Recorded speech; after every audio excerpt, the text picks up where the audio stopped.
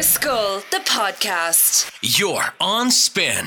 You are very welcome back to Spin Our Scoil, and we are almost out of time on this morning's show, but as we do each and every week, we will wrap the show up with a very special guest. Now, this week I'm really excited and a little bit nervous to chat to this special guest, because every time I listen to his Instagram stories, I check what he's been doing on social media, I feel a little bit intimidated because he comes across as someone who knows everything, and I think that he's going to have lots of incredible knowledge to share with us this morning on the show. I am, of course, talking about financial planner, best-selling author and online economics and finance guru Eoin McGee. Thank you so much for joining us this morning on Spin Our Scoil. Thanks, Louise. Great to be here. Owen, it's great to have you. Listen, the subjects that are up for debate on the show this morning, we've been chatting about economics, business economics and accounting, I should say. 3 choice subjects for the Leaving Cert. Did you study any of them? Yeah, I did accounting, I did business studies, and you know what? I really regret that I never did economics. I really do. And it's something that I think gives you a real broad tool for the rest of your life around, like, economics. Money and politics are so tied together, and money and politics are a huge portion of the media we consume, in terms of, you turn on the news at 6 o'clock or listen to the news on the radio and it's all about politics or money. And economics is a real catch-all between the two of them. And I think, just looking back on the way the world has worked and everything else, I think I really wish I had have done that subject for the Leaving Cert. Having said that, there's something lovely about accounting. Like, when you're doing accountancy, you're looking at it and you're saying, there's a right answer here. Like, it's black and white. There is no kind of opinion on it. It's, this is how you do it. This is how things are done. These are the rules. This is the process. This is how it can work. And it can be very, very rewarding when you get things to balance up and it works out. And it can be really, really, and again, it kind of gears you up for life. If you think about it, all of us have to manage our own money. When you use that accounting to go into something else and you work in industry, knowing how to read numbers, which is what accounting is in my mind, is an incredible tool. And that's not something that everybody has.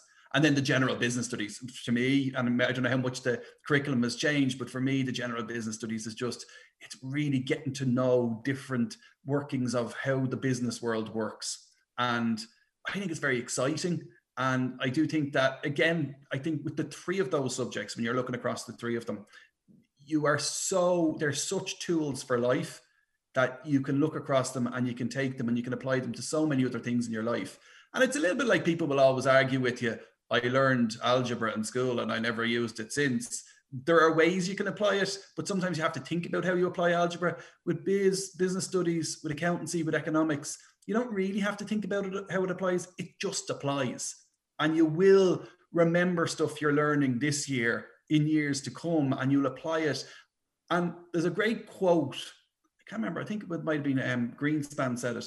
I'm not 100% sure, but I think it was one of the Fed chairmen said, the one thing that man learns from history is that man doesn't learn from history. So the stuff that you're learning about the past right now, it will happen again. And you know what? You'll recognize it. You'll say, sure, that happened before. We learned about that in Leaving Cert. And that's really powerful, because if nothing else, it means that you'll be an interesting person to talk to, because you'll have some knowledge of the past and what's happened. And I do think they're great tools, all 3 of them. What an armory to have if you're doing 2 or 3 of them, even 1 of 3 of them. But if you're doing 3 of 3 of them, I'm not sure if that's even possible.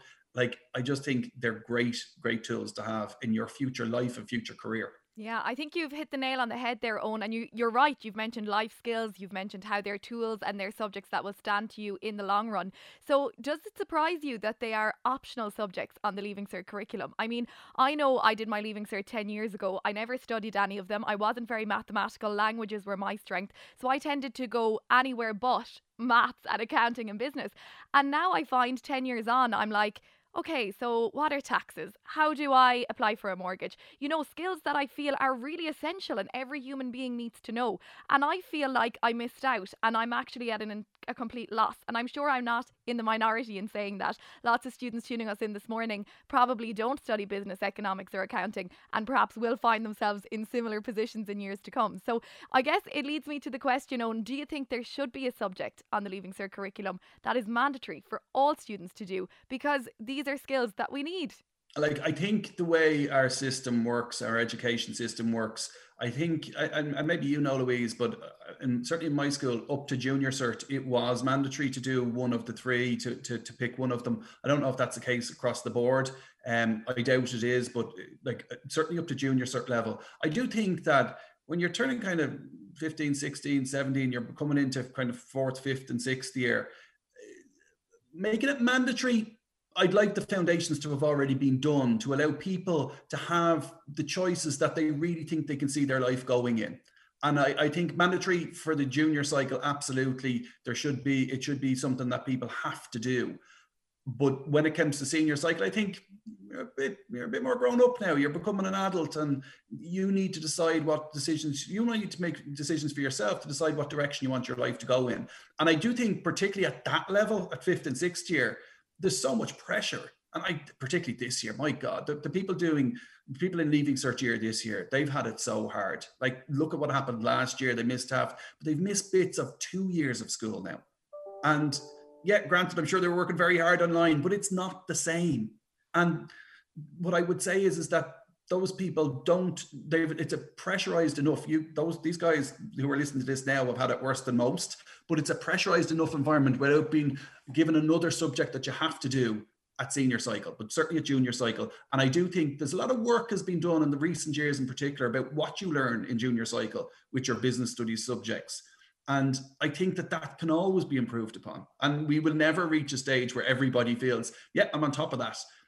We can always improve things. And I do, from time to time, I go into schools and I give talks to transition year students.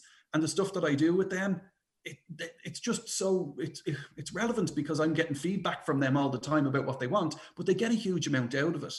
And not only that, the teachers often turn around and say, that was great for me too. But these are business studies teachers. So it's not stuff that's covered on the curriculum. It's about managing your day-to-day finances and thinking about money long-term and all of that stuff, and really getting into how money works and what's important to you.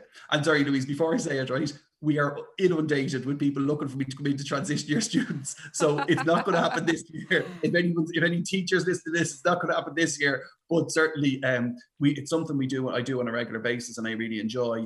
I think the curriculum could always be improved, and I definitely think at junior cert level, it should be a mandatory requirement. Yeah, well said, well said. And look, Owen, don't worry. I think you're in the clear this year. No special guests allowed in school, so they'd only have you in a little virtual capacity anyway. So you're safe. Maybe, yeah. Well, look, we've got to keep moving on, and I guess let's jump into a career in economics, a career in finance, a career in business. Lots of students tuning in this morning have their CAO filled out at this point. I'd imagine if you're choosing to study business, economics or accounting as a Leaving Cert subject, you're doing it for a reason. It's probably where you intend to, continue to study in third level, or perhaps carve a career for yourself in when you finished your university studies. So for you, what kind of advice do you have for students that are looking to head into that field of study? Are there any certain areas that are really exciting at the moment that are probably a good place to go in terms of employment after college? Yeah, I think there's a lot of interesting places. There's a lot of, particularly in finance, there's a lot of integration of technology and finance together. We call it fintech, financial technology.